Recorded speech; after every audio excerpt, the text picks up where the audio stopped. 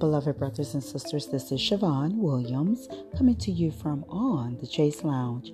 Today's topic of discussion will be concerning love. Though many are found only speaking such from their mouths, they fail to understand that love is an heartfelt expression and is in our being truthful and seeking to do good always unto one another when and where we truly experience love's presence and power operating in our hearts and lives. Love is the call for action word. When we take a moment to truly meditate and reflect upon the word love, the scriptures written in Corinthians is brought to remembrance by the Spirit, for it is written, I may be able to speak the languages of human beings and even of angels, but if I have no love, my speech is no more than a noisy gong or a clanging bell. I may have the gift of inspired preaching. I may have all knowledge and understand all secrets. I may have all the faith needed to move mountains, but if I have no love, I am nothing. I may give away everything I have and even give up my body to be burned. But if I have no love, this does me no good. Love is patient and kind. It is never found insisting on one's own schedule and or time, because that is selfish, and it is opposed to godly love. Patient endurance and long-suffering are hallmarks of a loving character, for love melts away impatience and frustration that so often hamper one's dealings with another. Patience requires both faith and humility. It requires that whenever things go differently than we've envisioned or wished them to, we believe that the Most High is working all things out for our good, Romans 8:28. That He will complete all the good things in which He begins, Philippians 1:6.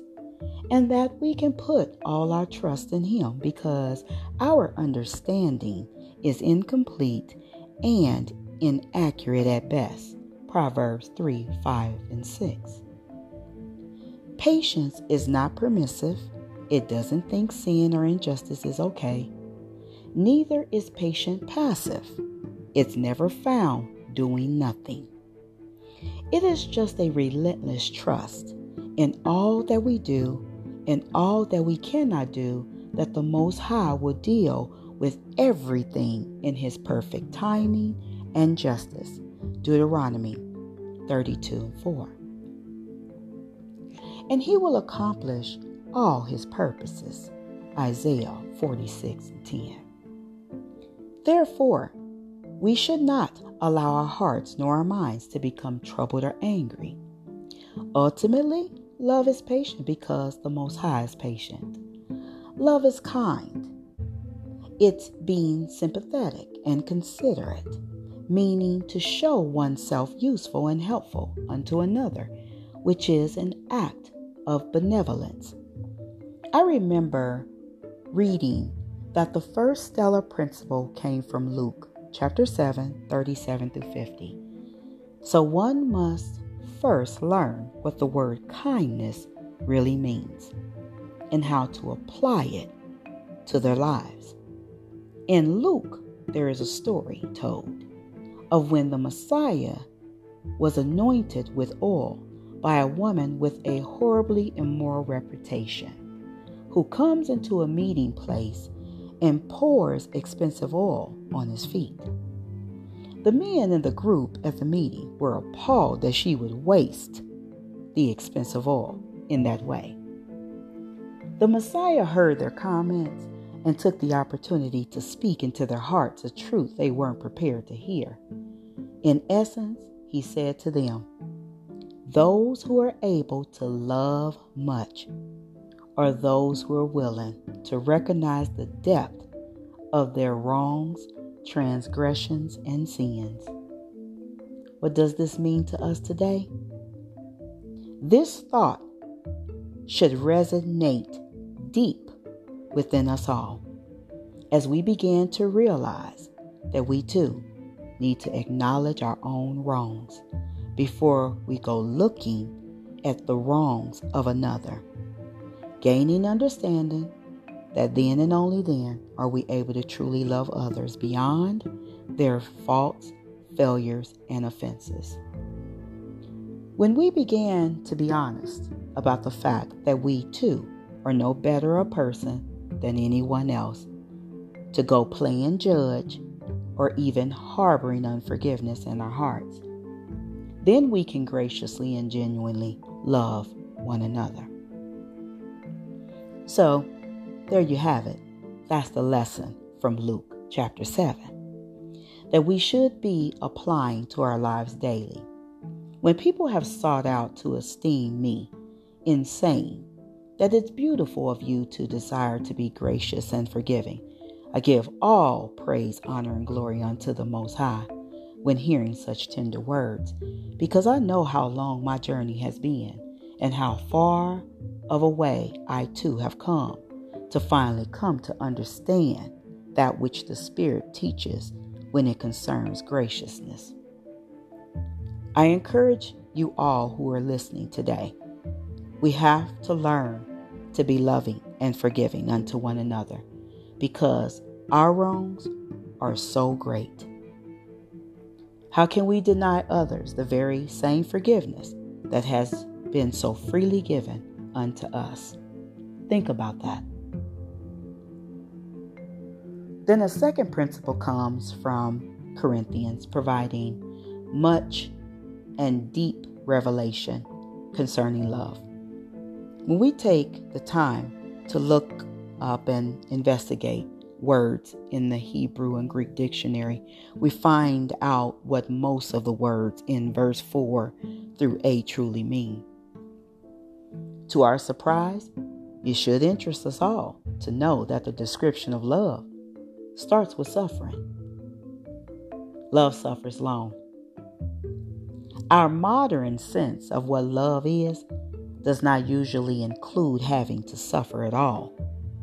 Then right after that, it simply says, love is kind. Simple, easy words, right? Well, I have to admit, I thought I knew what kindness was until I looked up kindness in the Hebrew and Greek. I am so glad that I did. I always wondered why other translations, paraphrases, didn't say love is kind. Instead, it says, love looks for a way of being constructive. In the fruits of the Spirit in Galatians 5, kindness means to be useful. Ephesians 4:32 tells us to be kind just as the Messiah himself is kind. How was he kind? That's our challenge. But when we read and study the scriptures rightfully and thoroughly, kindness will begin to take on a new meaning in and through every area of our lives. In the Hebrew Greek, kindness refers to divesting our lives. It is contrary to the ideal of investing. When we invest in something, as you all know, we expect to yield some sort of return. However, when we divest, we don't expect anything in return. The Messiah sacrificed and divested his life for us, so he came to show us how we are to be useful and constructive through his many acts of love concerning us all. Healing the sick, giving sight to the blind, etc. The definition of kindness also goes on to say it is a type of spoiling another. Love does not envy. It's not jealous or conceited or proud. Love is not ill-mannered or selfish or irritable in any way. Meaning that when we possess true love, we will not be found being unhappy about everything, complaining about anything, or wishing to diminish or detract from the attainments, advantages, or opportunities afforded unto another. In fact, godly love produces just the opposite reactions.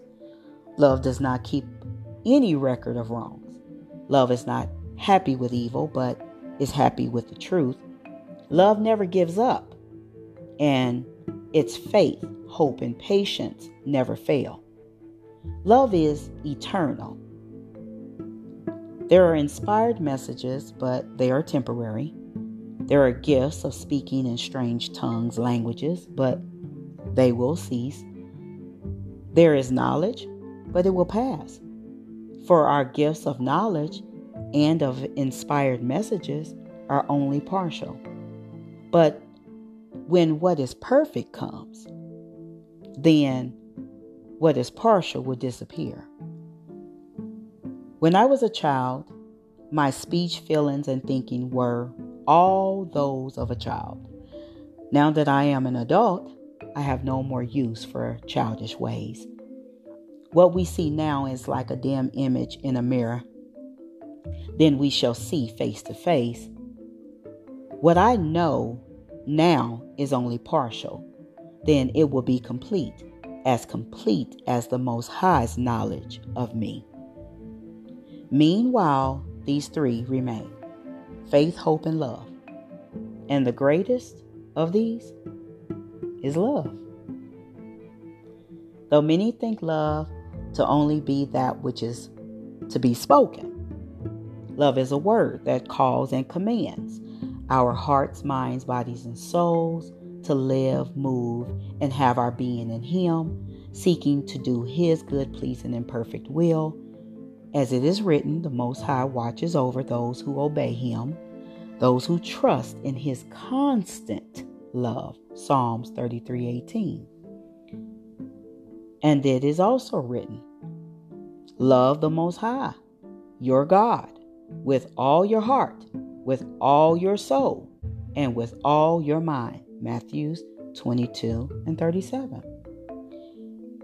And to all these qualities, add love, which binds all things together in perfect unity. Colossians 3:14. Dear friends, let us love one another because love comes from the Most High. Whoever loves is a child of the Most High and knows the Most High. Whoever does not love does not know the Most High, for the Most High is love. And the Most High showed His love for us by sending His only Son into the world, so that we might have life through Him. This is what love is. It is not that we have loved the Most High, but that He loved us and sent His Son to be the means by which our sins are forgiven. Dear friends, if this is how the Most High loved us, then we shall love one another the same way, willing to sacrifice ourselves and die to ourselves, so that another may know Him and also live in Him. No one has ever seen the Most High, but if we love one another, the Most High lives in union with us, and His love is made perfect in us. Did you hear me? His love is made perfect in us.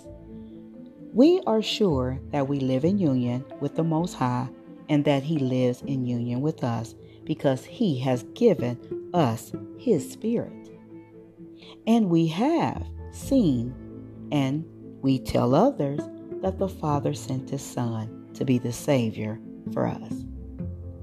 If we declare that the Son of the Most High, we live in union with the Most High, and the Most High lives in union with us, and we ourselves know and believe the love which the Most High has for us. For He is love, and those who live in love live in union with Him, and He lives in union with them. Love is made perfect in us in order that we may have courage on Judgment Day. And we will have it because our life in this world is the same as the Messiah's. Remember, there is no fear in love. Perfect love drives out all fear. So then, love has not been made perfect in anyone who is afraid, because fear has to do with punishment. We love because the Most High first loved us. If we say we love the Most High but hate others, we are liars. For we cannot love the Most High whom we have not seen if we do not love others whom we have seen. The command that the Messiah has given us is this: whoever loves the Most High must love others also. So if we were to pass away from this life, what would others have to say about the life we lived and the love we gave? Believe it or not, those around us, whether they were in our lives briefly or permanently, at some point in time, must experience love, especially if we truly love the Most High. Because whatever we do unto the least of them, we must understand that we have done it unto Him. And whatever measure we use concerning another, it will be used concerning us, for we shall reap what we have sown. We must also be mindful of the fact that we may be in company of angels unaware, who were sent unto us on an assignment in concern and in love for us. And though there would be those who will be found never desiring to embrace or receive us, for whatever reason, we are still commanded to allow love, which is the very essence of the Most High, to rule and reign in our hearts, governing and instructing everything that we are and everything in which we are desiring to become. So, church, all you sons and daughters of the Most High, it is also written, in all thy getting, get understanding. The love evinced towards one another will be the very proof that He exists or don't exist in our lives. If we are found lacking love for another, we must be mindful of that which is also written. Every good and perfect gift comes from above. He that loveth not knoweth not the Most High, for the Most High is love. So we take witness that love is summed up in the Most High. And if others are to know Him, we must desire to allow Him to rule our hearts in every way possible that is pleasing unto Him. We cannot have unforgiveness, strife, malice, and every other wicked thing residing in our hearts, and think that He will desire to dwell in such an unclean thing. Remember, He hates these things: a proud look, a lying tongue, hands that shed innocent blood, a heart that devises wicked plans, of feet that are swift and running to evil, a false witness who speaks lies, and one who sows discord among brethren. If we are willing to resist the enemy, then and only then can we be made free to experience the abundant life that He came for us to have. And any time that we have aught with one another, it should be nothing for us to quickly go and tell another his or her fault between thee and him or her alone. If he or she shall hear thee, thou hast gained thy brother or sister. If a man say that he loveth the Most High, and hateth, rejects his brother, he is a liar. For he that loveth not his brother whom he hath seen, how can he love the Most High whom he had not seen? And this commandment have we from Him, that he who loveth the Most High love his brother also. Thou shalt not avenge nor bear any grudges against the children of thy people, but thou shalt love thy neighbor, brother, as thyself. I am the Most High. As it is written, be ye therefore perfect, even as your Father which is in heaven is perfect. Hereby know we that we dwell in him, and he in us, because he hath given us of his Spirit. For they that are after the flesh do mind the things of the flesh, but they that are after the Spirit do mind the things of the Spirit. For to be carnally minded is death, but to be spiritually minded is life and peace. Because the carnal minded is enmity against the Most High, for it is not subject to the law of the Most High, neither indeed can be. So then, they that are in the flesh cannot even please the Most High. But ye are not in the flesh, but in the Spirit. If so, be that the Spirit of the Most High dwell in you. Now, if any man have not the Spirit of the Messiah, he is none of his. Therefore, brethren, we are debtors, not to the flesh, to live after the flesh. For if ye live after the flesh, ye shall die. But if ye live through the Spirit, do mortify the deeds of the body, ye shall live. For as many as are led by the Spirit of the Most High, they are the sons of the Most High.